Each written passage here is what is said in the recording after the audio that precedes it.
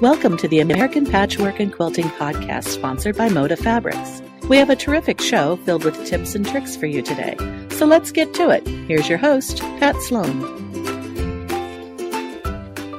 Welcome to American Patchwork and Quilting's podcast. I'm Pat Sloan, and today I'm doing a little switch up, and I have one guest for the first half and one guest for the second half, which is so exciting because that means I get to deep dive and talk about fun things, both of them really exciting and near and dear to me. And the first is I am super excited. I can't even tell you how much to talk to Lynn Miller. Now, you may not recognize her name, but if you're on Facebook and you belong to the vintage group of quilts, the vintage quilt board, page, whatever, she's the one who runs it. And I thought, you know what? I just need to talk to her. And then I found out she would come on. So, hi, Lynn. Thanks for being here. Well, thanks for inviting me. What a treat. Sometimes it takes me a little while, like I'm following somebody, and all of a sudden I go, oh, I haven't talked to them. I need to do this. You're one of those people. I'm like, why haven't I talked to Lynn yet? I love antique quilts. Well, it's something near and dear to my heart. It's a passion. Oh, you sent me some notes, a little bit about your background, so I would love to talk about that a little bit because, you didn't have quilters in your family, did you? I did not. My mother did not even sew or have any inkling of anything. It was those 1950s when I think they looked down their nose at anything handmade, and it needed to be store-bought. Mm-hmm. And she was that typical, housewife of that age. But, I'm still looking for where did I get this burning desire to sew, and wasn't just quilts. It was early on. I was picking up a needle and thread and searching in my mother's scrap bag of rags and trying to make doll clothes for my Barbie and all that. And it's just something I've always loved to do. And finally getting a sewing machine when I was 13 and, taking classes in high school. And so why did somebody decide finally, like, this kid really needs to sew? Because, Lynn, you're telling the exact same story of my family, because my mom didn't sew, my grandmothers didn't sew, my great-grandmothers didn't sew. But I was, like, wanting to sew, and they bought me a machine when I was a little bit older than that. Did your parents finally go, like, this kid just needs a machine? I think I just harped and harped and harped.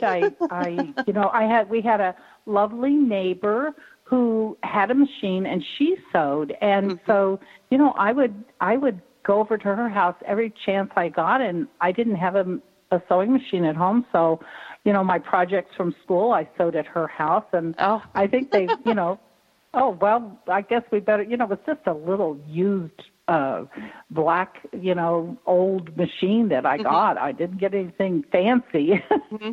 Do you still have it? I was thrilled.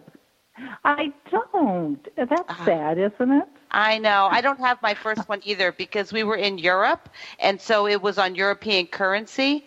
And when I went to college, my mom had to get me a new machine so I could go to college. Yes. Lucky, yes. Right. And my degree was in computer science. It had nothing to do with sewing. So, so how did you I was going to say, how did you find quilts? Because, if just like me, they come to us somewhere along the way. How did you discover quilts? Well, I kind of remember it explicitly because I had my daughter was in high school, and I was doing a chaperone overnight trip with a volleyball coach, and she loved antiques. Oh. So we had this extra time, and we went to an antique store. Well, I've never been to an antique store, not really. And I saw I really saw the back of a quilt, and I saw that texture, and I still love the back of a quilt. Mm-hmm. That crunchy looking little wrinkledy thing. And then I looked at the price. Mm-hmm. And, I was raising 3 kids and buying, shoes for them. I couldn't afford quilts. So so I don't know, that kind of, stuck in my head how much I loved that it was fabric, number one. And right. I thought, oh, I wonder if I could learn to make quilts. And just went out and took some classes. I knew no one that quilted, not a soul. So how did you find the class?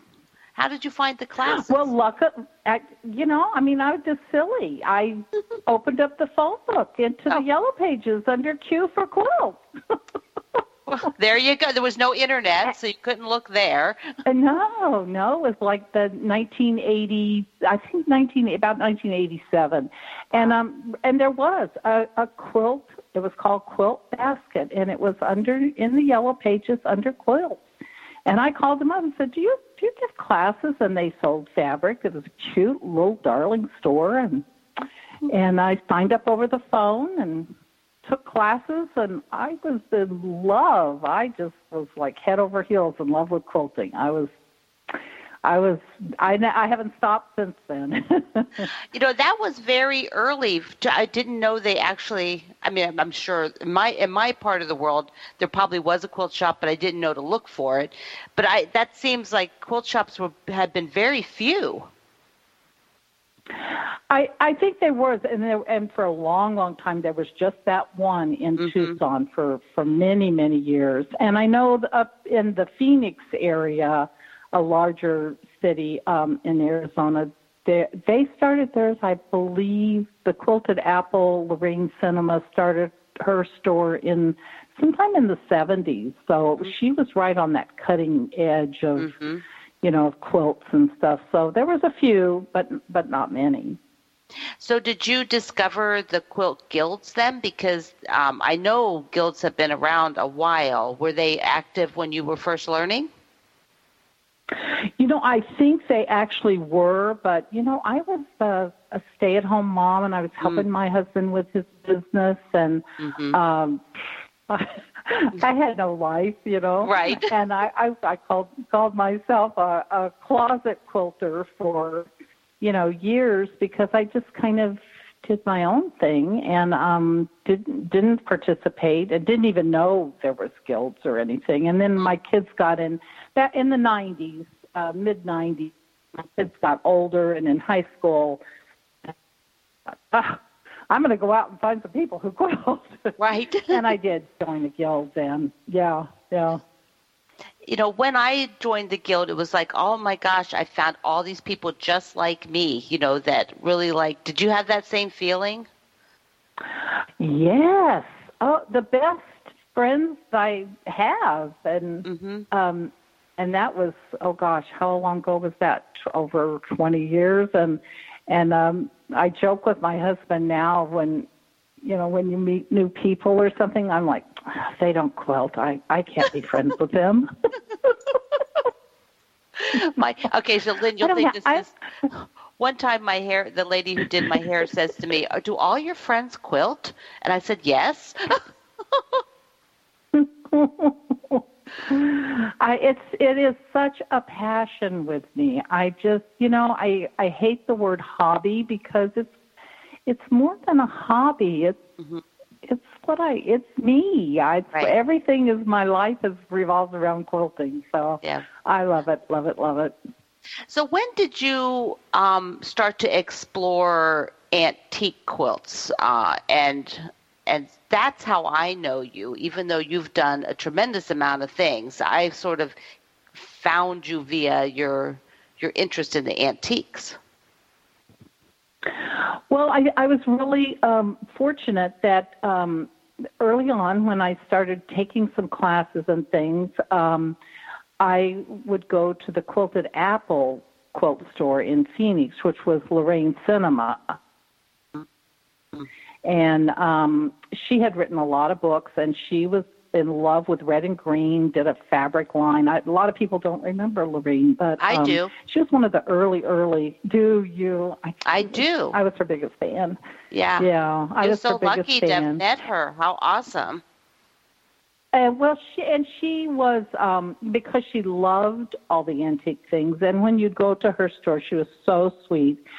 And she would, look at this block I found. Look at this. And I've made a pattern for you, and we're going to do this, and we're going to do that. And you just, she was like a Pied Piper. You just went for it. And I feel really lucky now that I have such an extensive quilt book library from back then, because she introduced a lot of those early books on antique quilts and the history of quilting and the women who really had that quilt revival back in the 1930s when quilts kind of came back around with these cottage industries and the patterns, and Ruby McKim and Marie Webster and folks like that. So, it was definitely her that was the huge influence. And I've always loved them. I just loved them. So we have about a minute and a half. This goes very fast. So when did you buy your first antique quilt? Tell me that before we go on break. Oh, gosh, let's see. I remember it was at, one of the national quilt shows. They always have the vendors with all the antique dealers. And I saw this quilt, and I fell in love with it, and it was $700. Oh. And I just, I couldn't not leave it because and my husband was with me, and I looked at him and said, I'm going to buy this.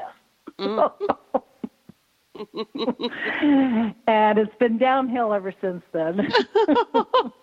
What size was that quilt? It was big. It was big. It was probably about 75 by 80 or something like that. Okay, yeah. I haven't looked at it in a long time. I need to get it out and look at it. Yes. So, Lynn, we're going to take a break, and when we come back, what I want to do is talk about your website and what you're writing there, and a few other things. How's that sound? Sounds great. Okay, so we're going to take a break, and Lynn's website is quilts-vintageandantique.blogspot.com, and we'll be right back.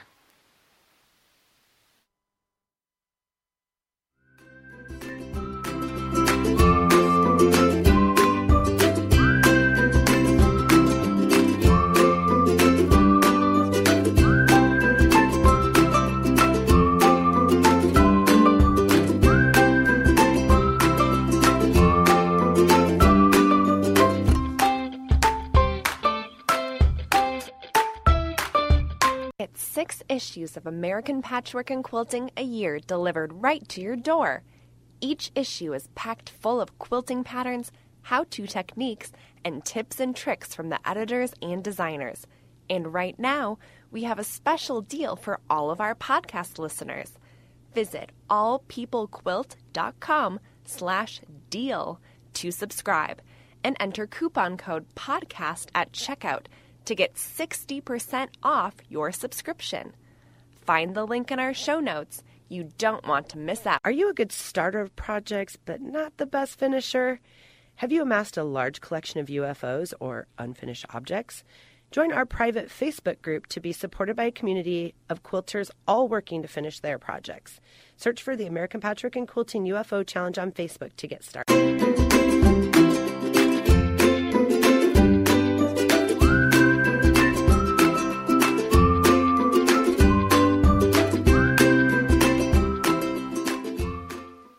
Welcome back to American Patchwork and Quilting's podcast. I'm your host, Pat Sloan, and I am talking to Lynn Evans. No, I'm sorry, Lynn Miller. Lynn Evans Miller. So I was reading your paper, Lynn. I looked down and you have your maiden name there, too. Lynn. Okay, so Lynn, you have this amazing website, which, I could just spend like hours reading all the lovely things that you write about for the vintage quilts. When did you decide to start writing online about the antique quilts? Oh, gosh. I don't remember exactly how I did that, but I know my mindset was that I really wanted to share my quilts because I thought they were so special. Not the quilts I made, but the quilts I was collecting. Right. And I was researching those and finding out lots of information about them, especially some of the kit quilts that I collect and who manufactured them and what year they were made. And just, little bits of information. I find that kind of fascinating to delve into that. And I thought, yes, I pack up all my stuff and I go down to the guild and I share my stuff with 50 people, and it seemed so slow, and I thought, oh, well, I guess I need a blog so that more people can see this stuff. And that was kind of the latest greatest. Well, having a blog is hard work to to keep up with the writing and stuff. I'm not very consistent, but I wish I was a better writer, but I just love to share the quilts. And then I thought, I didn't know much about Facebook at all. And I kind of was on it for my kids. That's the only time you find out anything about your kids is on Facebook. And then I don't know, early on it was like 2009. Right. I said, you know what? I think I'll start a group. And I'll call it a virtual museum, and I'll just only let people post photos of their antique quilts, because I know a lot of people have family quilts and antique quilts like I do that, my stuff is not museum quality. I actually do have a few that are museum worthy now, but they're just things I love. And I started the group, and it just took off. I guess there was, just an interest in it from all over the world. Really, there's people in there from everywhere, and they love antique quilts. And I'm pretty strict about, I delete a few things if they're not really quilt related. And right, the photo gallery has to be of quilts. Yeah. It's a great group, and. And the people on there are so giving and so sharing. It's certainly not me, that has all the information and stuff. It's just it's like a getting together with a group of people who have this great passion for antique quilts, and they have information about history and patterns, and because we just have all kinds of people on there. A few times that I've had people in my group who have a vintage or an antique quilt, and they don't know what it is, and I don't know what it is. It might be unusual. So once or twice I've shared a picture there to see, because your community there has a lot of historians, and there's museum curators and avid collectors. And so the pool of knowledge is massive. It's really awesome. Somebody always knows. Isn't it? I love Facebook. I do too. It's been great.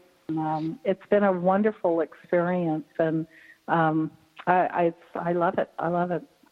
Now, you also kind of acquired. Tell me how you acquired Emma Andre's collection. Is that how you pronounced her last name? Yeah. It's a really long, involved story. But again, back to Lorraine Cinema and sharing patterns. And very early on in the 1980s, Lorraine kind of discovered Emma. She was born and raised in Prescott, Arizona. She was born in 1902. And Prescott at that time was maybe 5,000, probably more like 4,000 people. And she stayed there all her life. She never married. Her family was there. Her father owned a cigar store on Main Street. And she worked in this cigar store, and after she graduated from high school.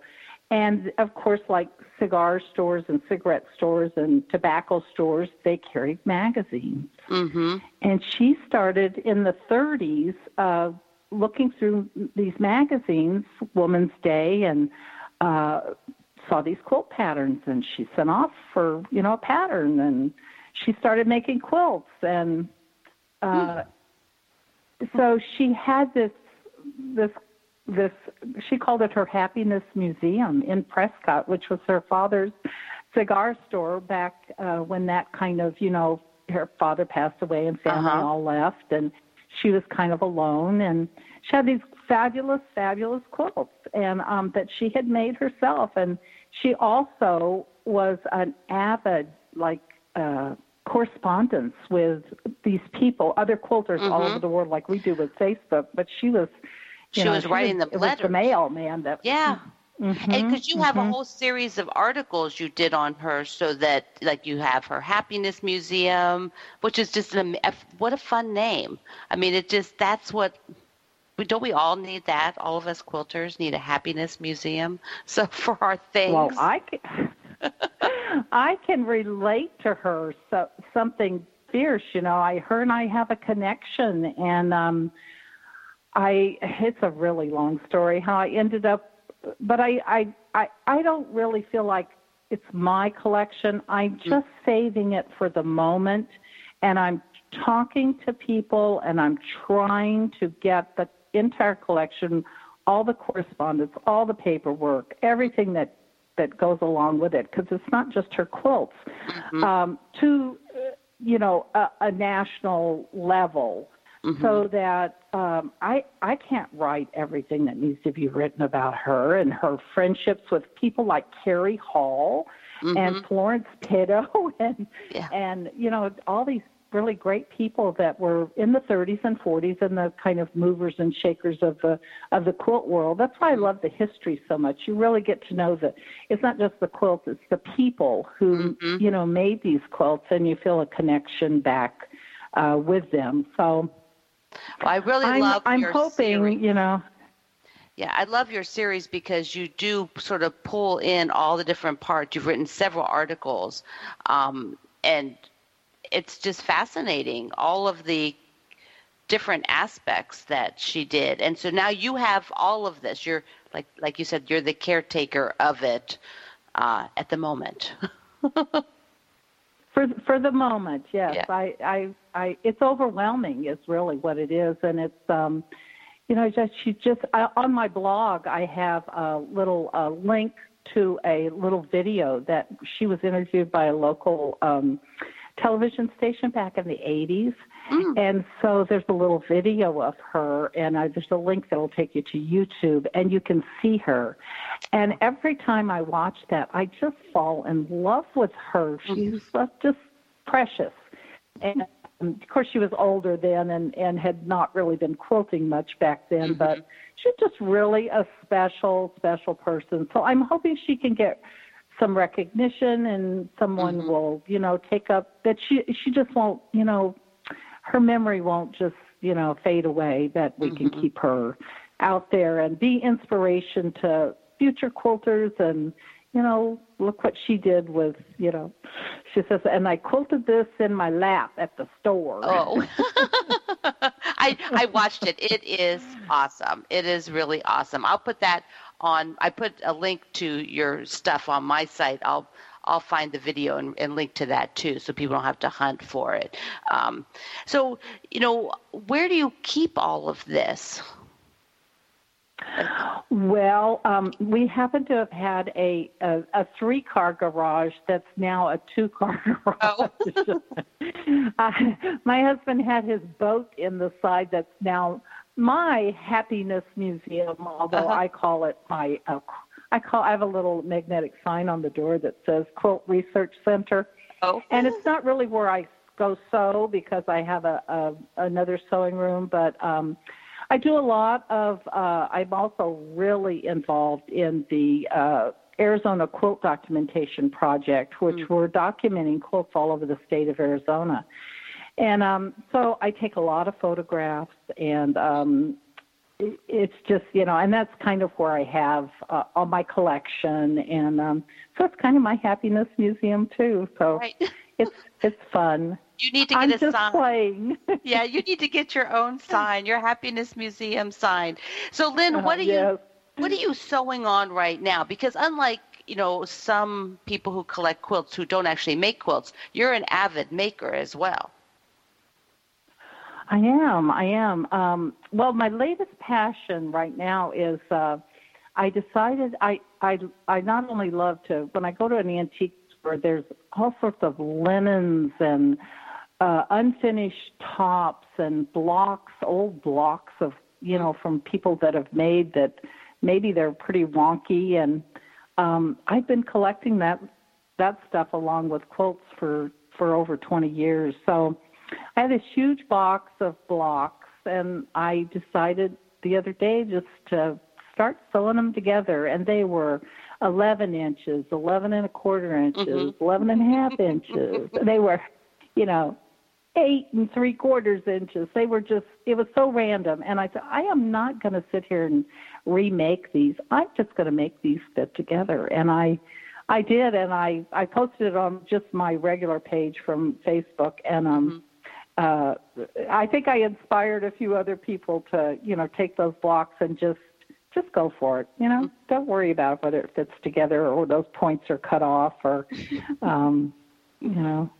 I agree. Seam allowance. Who ever so heard of that? Right, yeah. Who needs a seam allowance, right?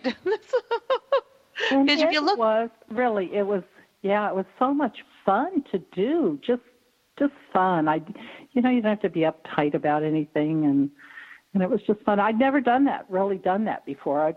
Because I'm a 1/4 inch seam and measure, and the points have got to show, and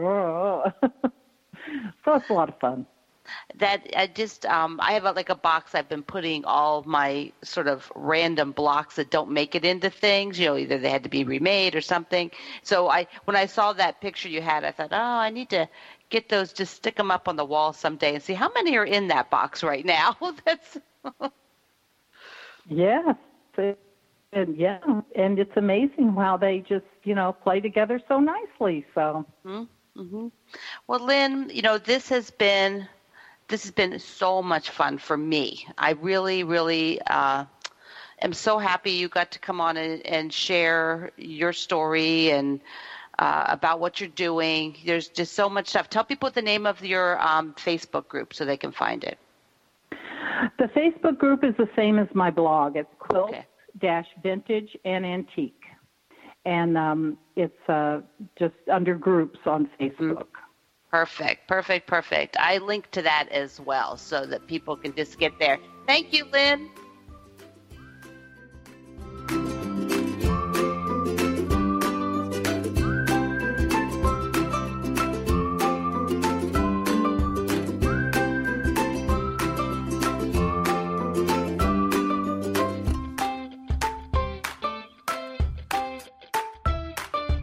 Hi, I'm Jody Sanders, Group Editor of American Patchwork and Quilting, and I'd like to invite you to join me in making pillowcases to make a difference. For people who love to sew or quilt, it's so easy to lift spirits and bring smiles to hospitalized kids, homeless families, and others who are in need. Simply join American Patchwork and Quilting Magazine's 1 Million Pillowcase Challenge. Make 1, 2, or more pillowcases and donate them in your local community. You will make a difference with every pillowcase that you donate. Join the movement today. Find complete details, download free patterns, and record your donations online at allpeoplequilt.com/millionpillowcase. Join the annual American Patchwork and Quilting Quilt-Along, along with thousands of other quilters. Visit allpeoplequilt.com/quiltalong to choose your favorite project and get the pattern. Then get sewing. Share photos of your progress on social media using the hashtag APQQuiltalong to join the fun.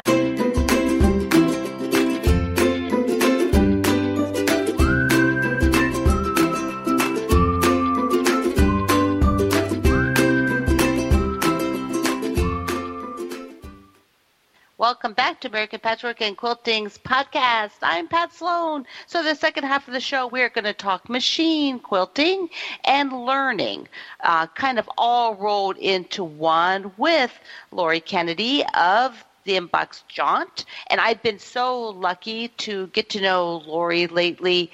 We have the same publisher. We invited her, Jane and I did, to be in our Splendid Sampler 2 book, and you would have just made her really super cute block if you're following along. So, Lori, I am thrilled we get to spend the half of the show talking. Thanks for doing this.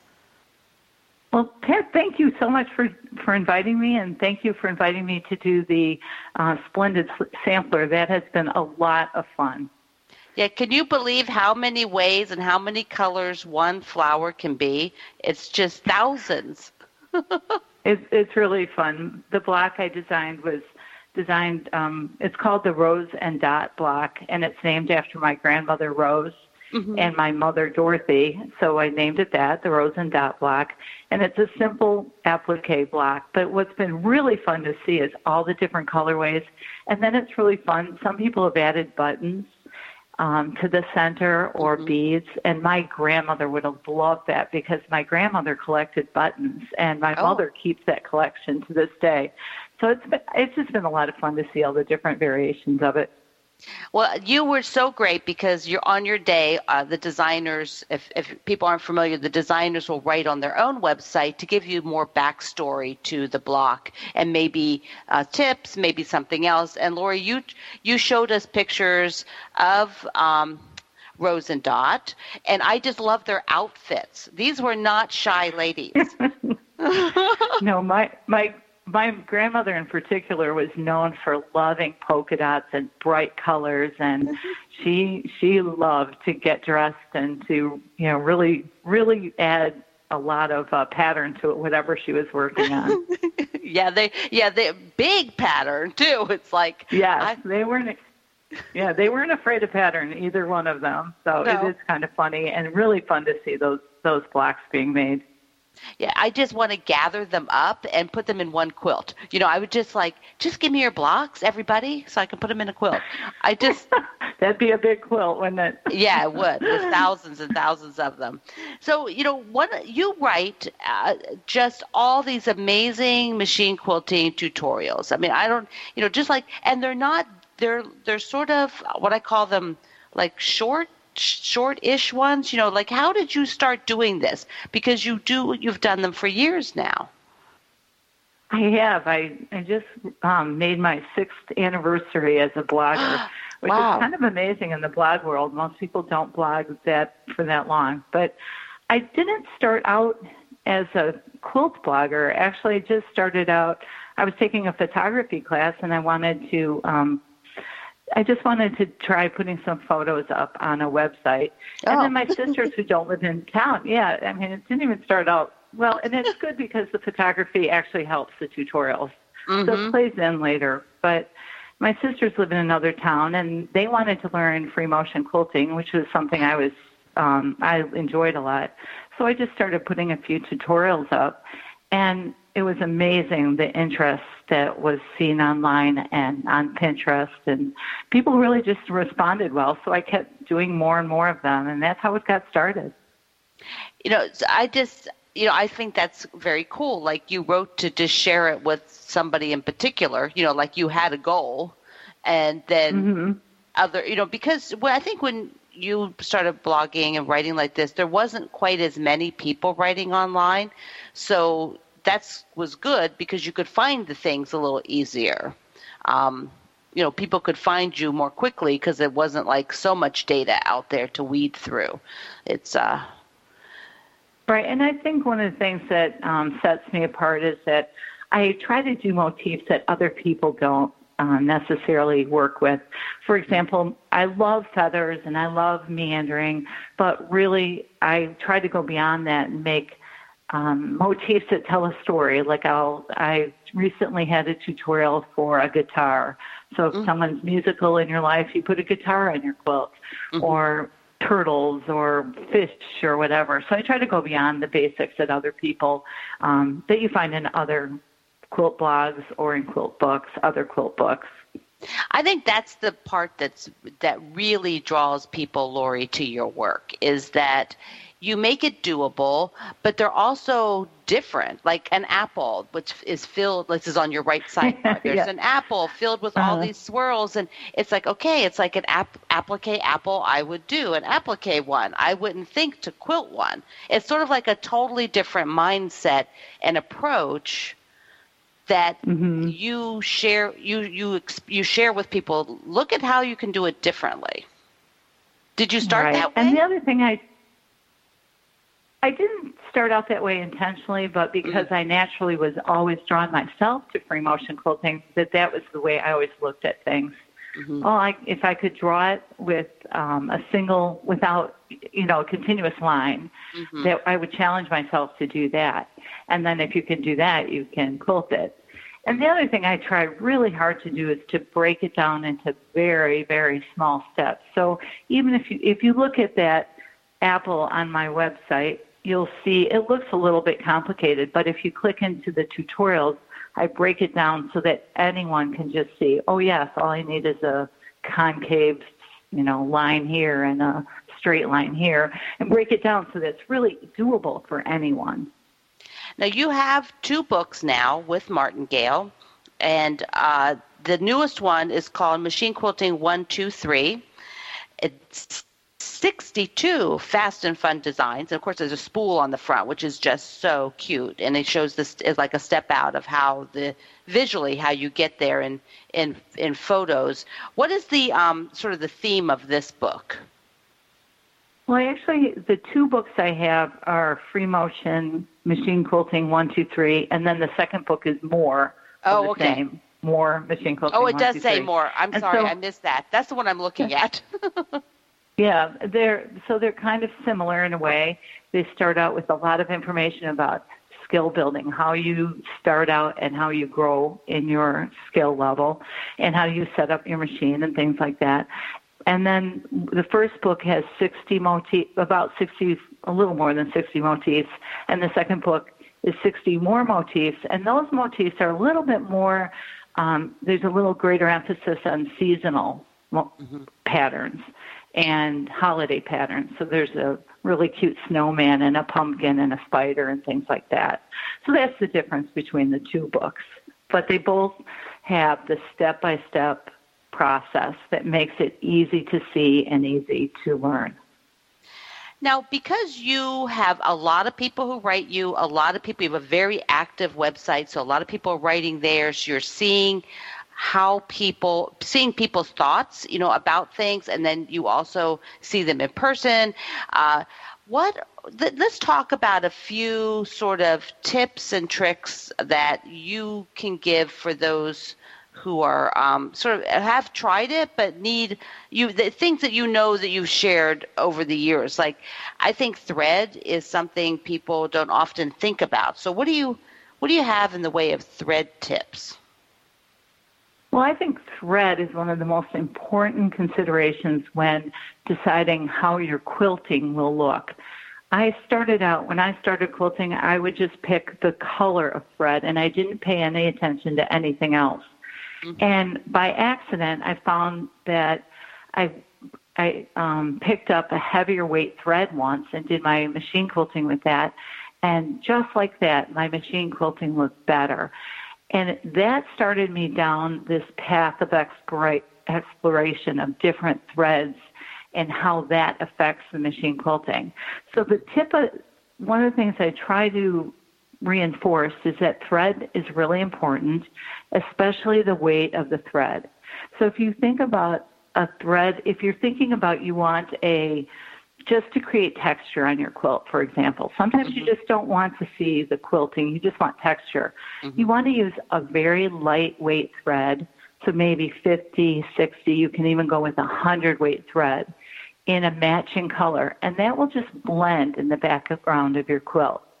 But if you're trying to make a motif that really pops, for example, you want to quilt a pumpkin, and you really want someone to see it if you're going to put that much effort into it, that's when you look to a thread weight that's heavier, like a 28 weight, for example. Mm-hmm. So look at the thread and look at the weight. And then there's all kinds of, once you start looking at thread, you kind of gets to be addicting because there's specialty threads with different sheens, and there's glow-in-the-dark threads and all those other things. So pay attention to thread. It's much more important than you realize. And also that's one of my favorites. And also to do a sample. Yes, I make samples all the time because when you actually stitch it out, you see exactly what you want. Sometimes a subtle variation in color can make a huge difference. Making samples, I know none of us really want to make samples. They want to just jump in and start quilting. But it's really, if you take just a leftover block and start trying a few different threads, you'll know exactly what's working and what's not. And it's well worth the 15 or 20 minutes it takes. Yeah. And, and also it lets you know whether you like it or not, because you might think you're going to like it and maybe you don't, maybe you're having some issue or you just don't like how it's thicker than you thought in your head, so unless you stitch it, you can't really tell. Right. And sometimes I've been doing this for a long time, and I usually have a good idea of what's going to work. And I'm often surprised still that color that I chose perhaps is too similar to the background and it's not showing up. And so it's just a way to avoid disappointment in your quilting is to create a sample. Now, the other thing that a lot of machine quilters advocate, and you also do, is to doodle or sketch or draw. We have like about 2 minutes till we take a break. Tell me a little bit about why that's important. I guarantee to everyone who's listening, if you spend just 15 minutes a day doodling, in 10 days you will be a much better quilter.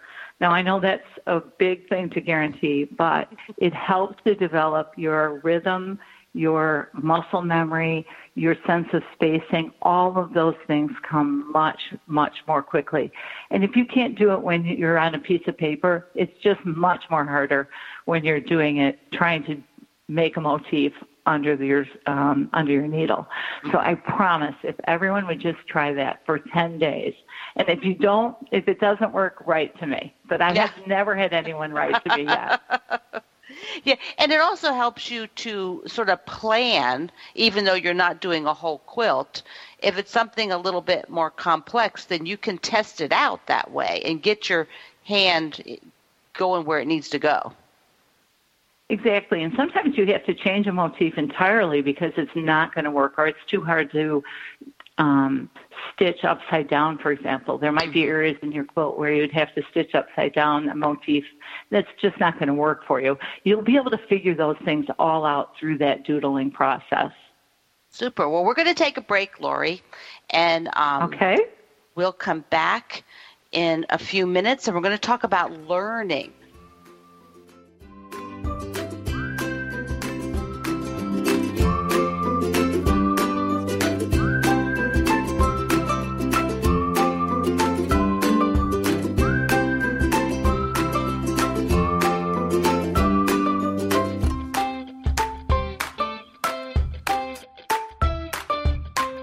Our listeners love a good deal.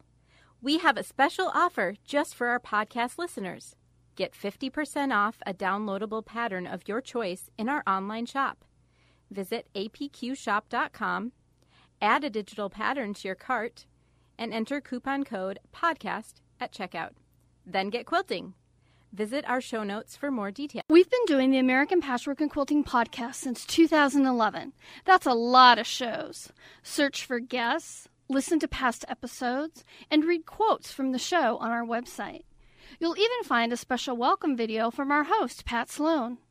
Visit us at allpeoplequilt.com/podcast.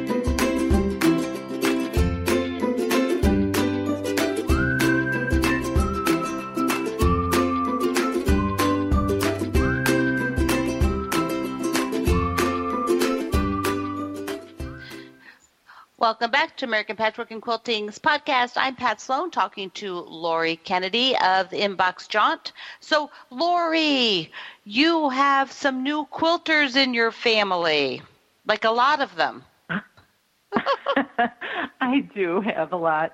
I have 5 daughters and 1 son, and the 5 daughters who have spent most of their young life not being interested at all in quilting because they were busy with sports and other things, have decided now that they're out of college, they're all out of college, to start quilting. And they really want to jump in and learn. And it's really exciting way to share my passion with them. So I'm really excited about it. They're also going to be blogging about it.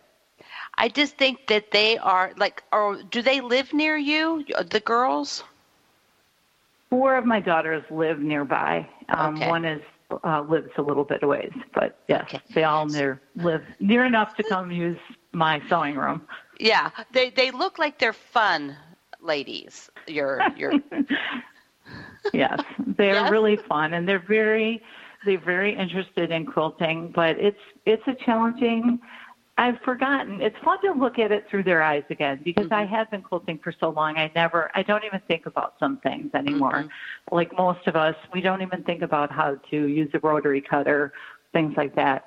And I've really had to step back and think of things differently because they don't. For example, the other day, they really didn't understand what a fat quarter was or why we would want one.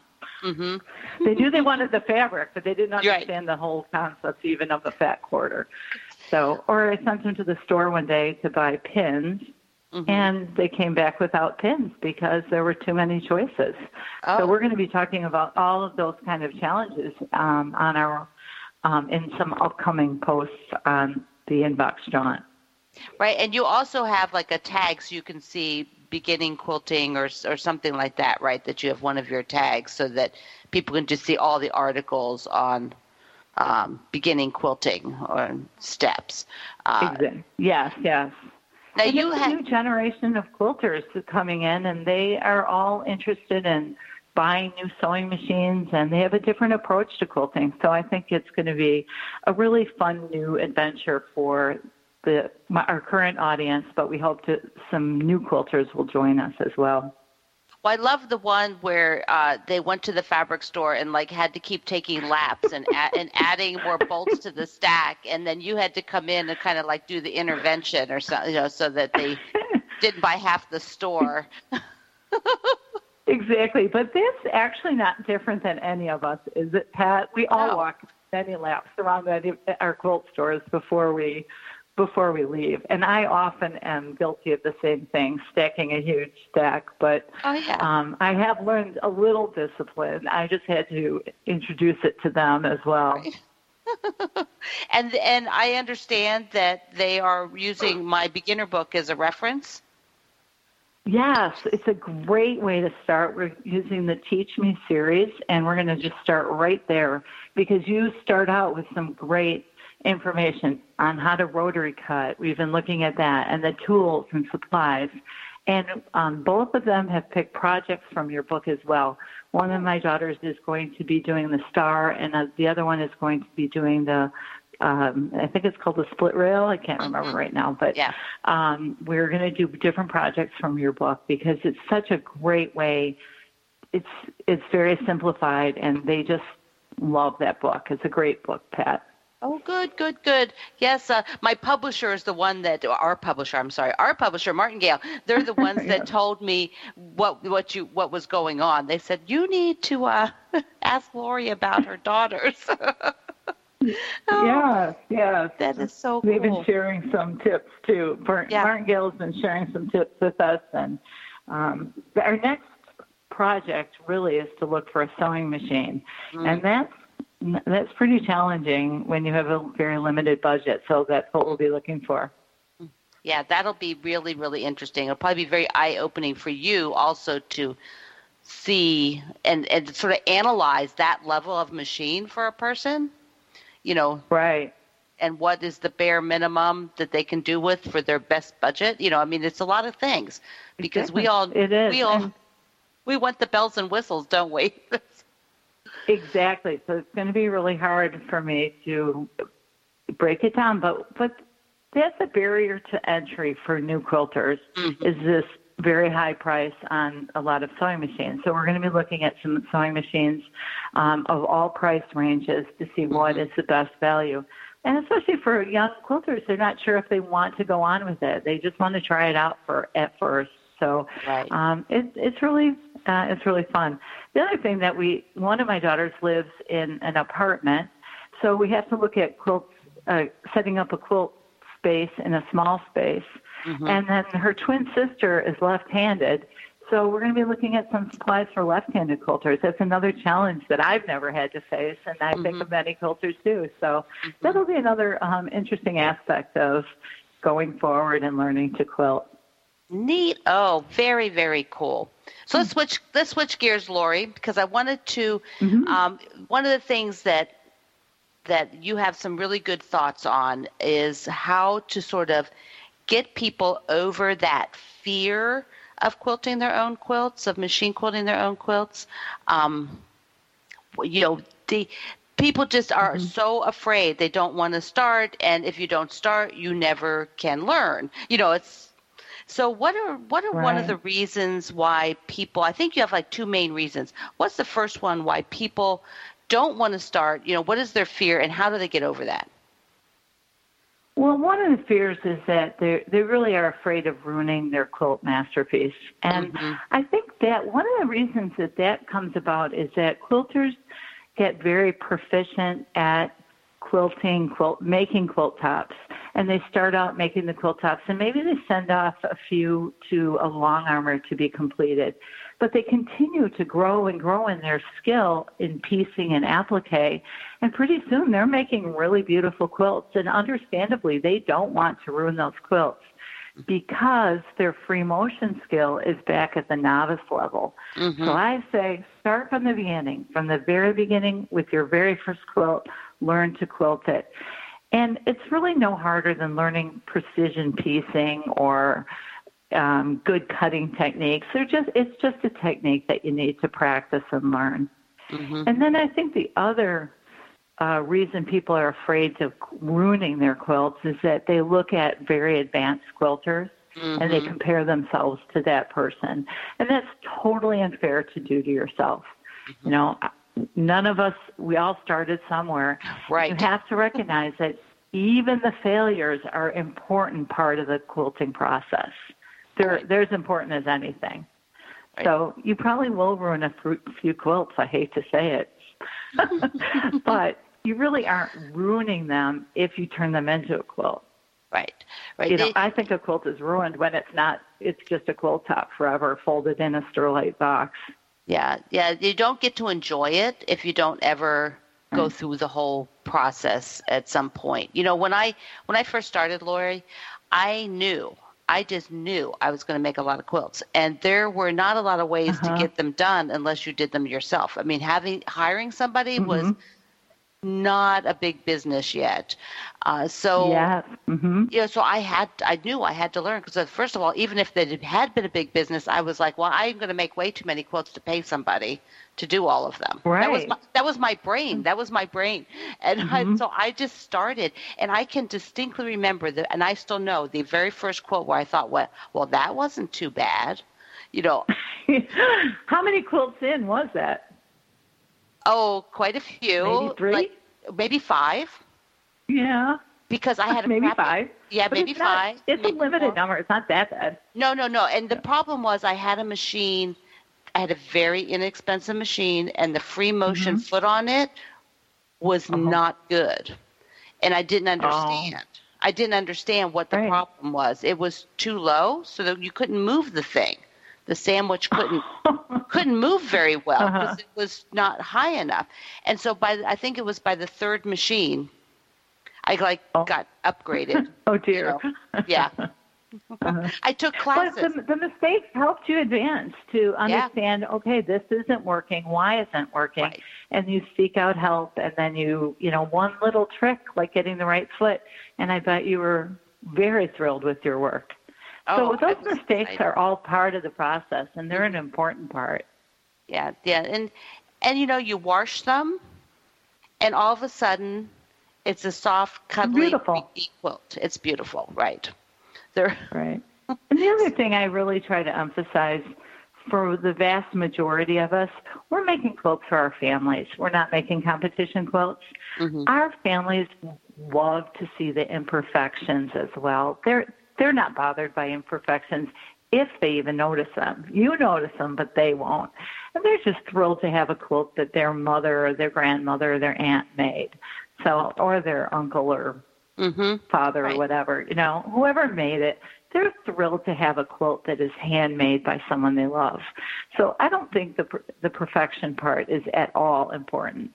Just move from that and go forward, and you'll keep advancing with every quilt.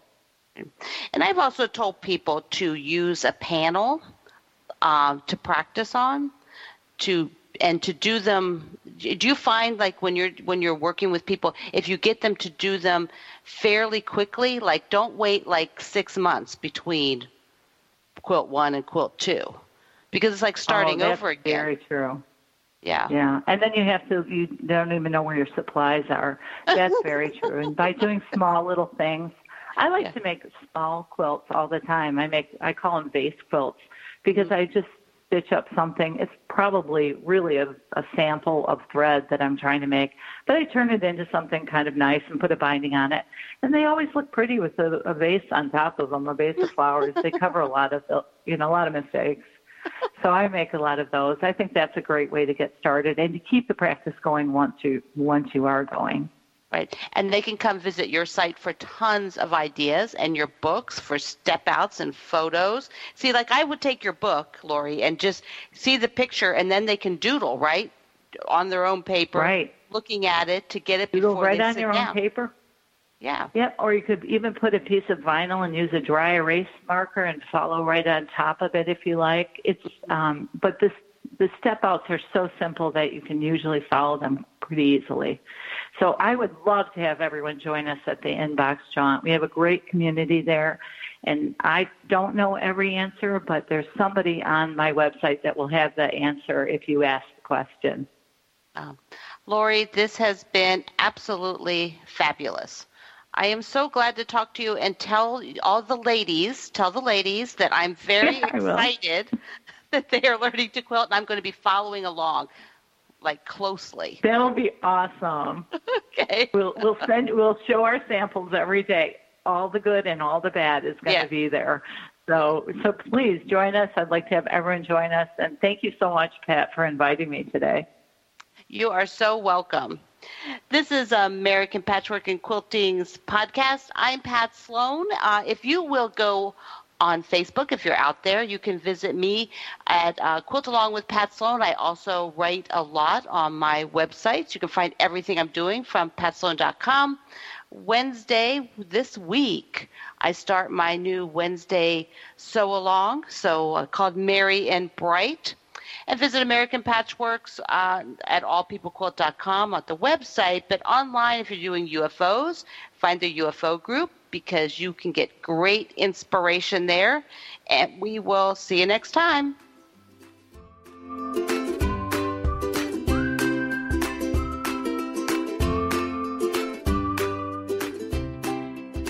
Hi all, and thanks for listening. If you love the American Patchwork and Quilting podcast, please subscribe on iTunes or your favorite podcast app. And don't forget to rate and review the show. It helps other quilters find us. Have a creative week.